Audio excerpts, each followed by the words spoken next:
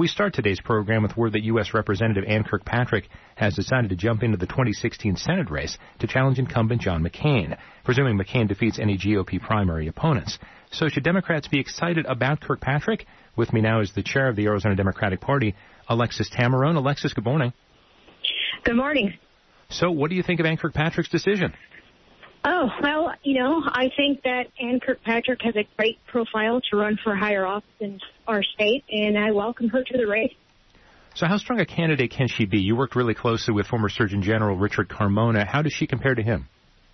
Well, I think that given the fact that Ann has run some really tough races in Arizona, some of the toughest in the country in comparison to congressional races, that she's battle-tested.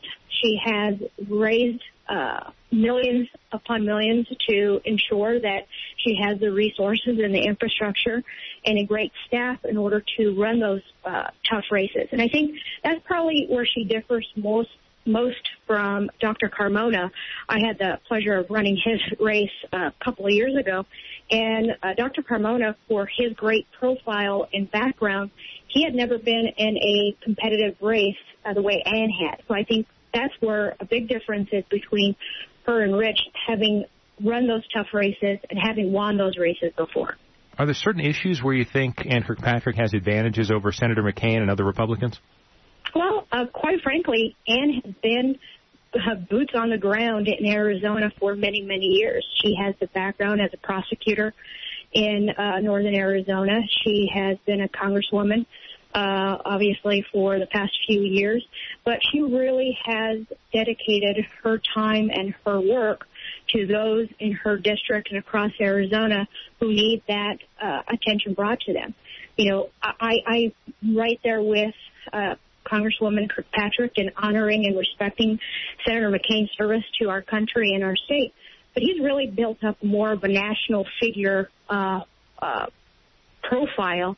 And I think where that is a big difference in the strength where Ann has is that she's really been on the ground fighting for Arizonans every day and has that background in doing so.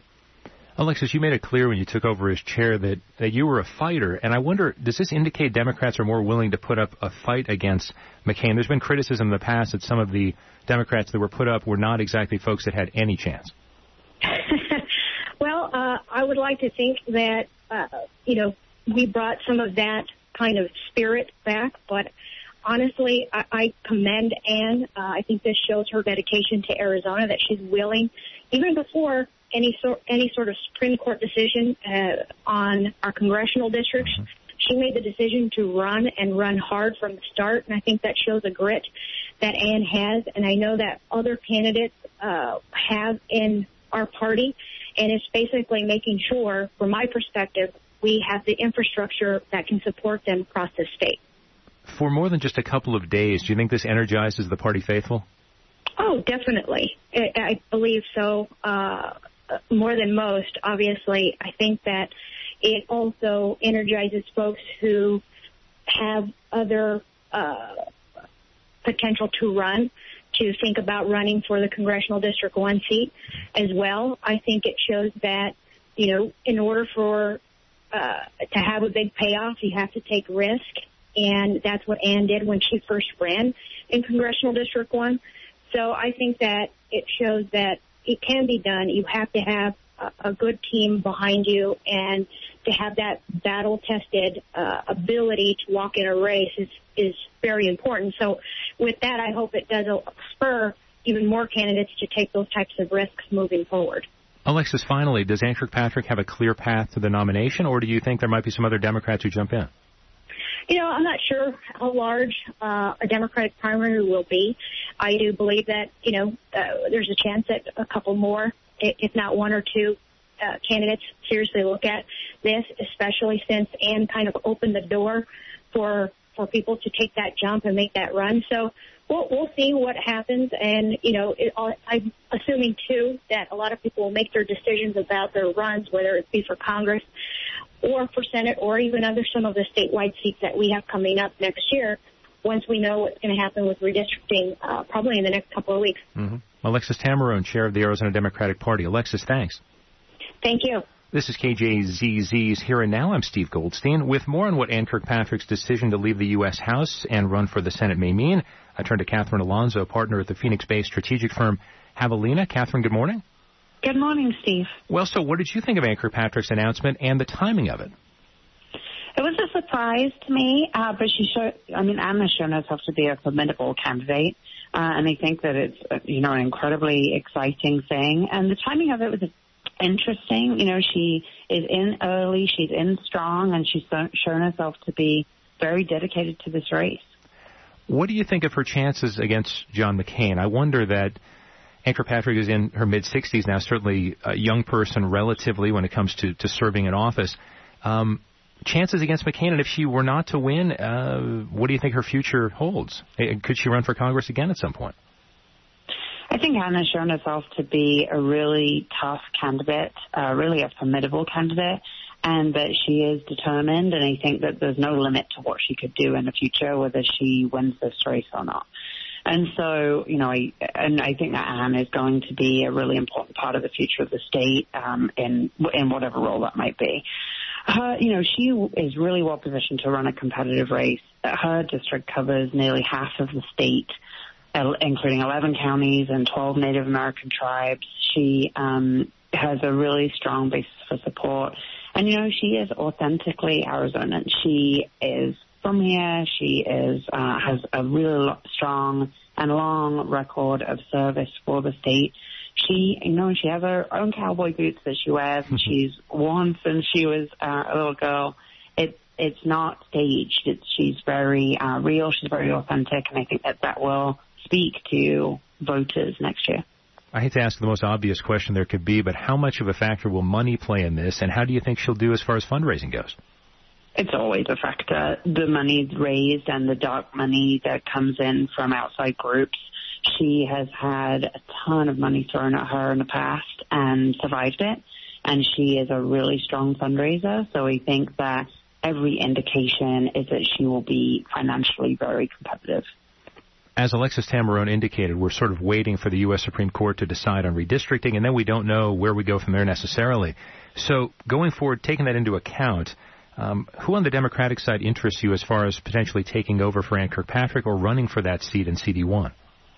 What's really interesting is that on both sides of the aisle, there's really a long list of names emerging. And I think running for that district is a big commitment. It's a large district. It's, something that people will be looking at really thoroughly. And so I expect in the coming weeks and maybe even months, the list will change.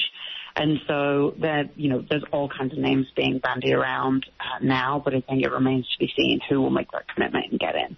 And the district is an interesting one. It has been since it was created. As you mentioned, it takes up so much of the state, and at the same time, it covers rural areas. It covers a reservation.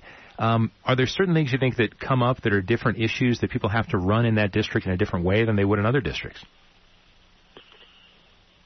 That's a good question. I think, it depends really what voters are looking for. I think for a congressional race, a lot of the same issues apply. People want to hear voters' stance on education. They want to hear voters' stance on the economy and jobs and our foreign policy.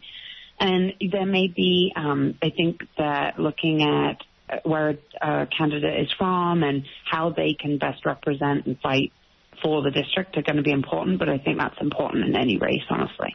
Catherine, finally, if this district stays the same, we know about registration numbers, but do you think that one side or the other has an advantage, or is this a true toss-up district?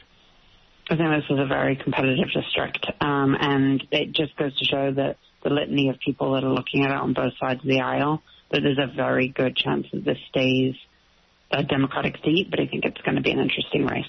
Catherine Alonso is partner at the Phoenix-based strategic firm Javelina. Catherine, thanks. Thank you so much. So what about John McCain? With millions in his war chest, does he have anything to worry about? With me for a few minutes is Arizona Republic columnist Bob Robb. Bob, good morning. Good to be with you. So before the general election even arrives, we know there's a primary. Do you expect John McCain to face a true challenge in that primary, even if it just means he's going to have to exhaust more of his money? I certainly expect that there will be some kind of a primary challenge. I don't see there being a lot of room to challenge McCain in a primary. I think that He was more vulnerable when J.D. Hayworth challenged him. That was fresher to his litany of sins from the Tea Party conservative perspective. J.D. was a formidable campaigner, and he came up well short. And with the passage of distance and McCain positioning himself as probably the most effective critic of Barack Obama in the country, which is what Tea Party conservatives most want to see, I just don't see there being a lot of room for traction there in the primary. We've heard the name State Senator Kelly Ward from Lake Havasu, who's making a lot of noise about this. At this point, there are some who consider her to be credible, others don't. But then there are also the names of Representatives David Schweikert and Matt Salmon. Do you have any expectations of one of those two getting in the race? There's very little in politics at this point in time, Steve, that can surprise me. Either of them doing a kamikaze attack on McCain in a Republican primary in 2016 would be one of those things. So the answer then, Bob, is it's possible then? Well, in politics, anything is possible. And certainly there are poll results that would suggest that McCain is vulnerable in both a primary and in a general election. My political instincts are to discount those polls. I just don't see grounds for McCain not being a worthy Republican nominee and not being someone who fits the general election electorate of Arizona. Is Ann Kirkpatrick, do you think, the best candidate the Democrats could put up at this point? Because one name that came to mind for me, if in fact the Supreme Court rules in a particular way that changes the districts, is this a sort of preemptive strike against Kyrsten Sinema jumping in there? Well, it's widely speculated, and unlike Sinema, Kirkpatrick hasn't had a pattern of bucking her party on major votes in Congress. So she's kind of stuck running as a run-of-the-mill Democrat in a state that, at least in recent years, has leaned strongly towards Republicans and even conservative Republicans. Sinema would have a far better argument to make based upon her voting record of being more of a maverick, more in keeping with that independent spirit of Arizona. Kirkpatrick is kind of dependent upon her personal story and her cowboy boots to make that argument. Her voting pattern has been pretty orthodox Democrat. Is there any Democrat that would come to mind for you that would make this an interesting race? Richard Carmona, of course, made an interesting race against Jeff Flake, but that was for an open seat. It would have to be sort of a self-funded surprise newcomer to politics. There's nobody on the Democratic bench that strikes me as capable of giving John McCain a real fight. Now, politics is full of surprises. Every election there is something that occurs that does surprise me.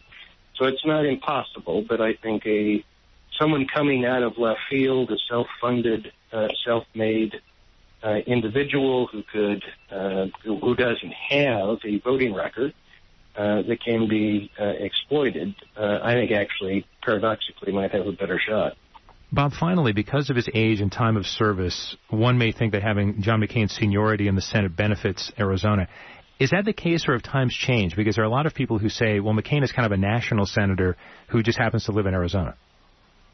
Well, certainly he is a national figure, and probably the most prominent national figure in the Republican Party now until there's a presidential nominee. But he's also, with John Kyle leaving the Senate, John McCain has seemed to re-energize and refocus on Arizona issues, and he's been all over the state. I think the Arizona electorate would discount his seniority. We're not a bring-home-the-bacon kind of state. But certainly his chairmanship of the Armed Services Committee will gather him support in certain circles and certain segments of the electorate who would regard that as a very, very important perk to retain. Arizona Republic columnist Bob Robb. You can read his stuff on Wednesdays, Fridays, and Sundays in the paper and online probably all the time. Bob, thank you. Good to be with you.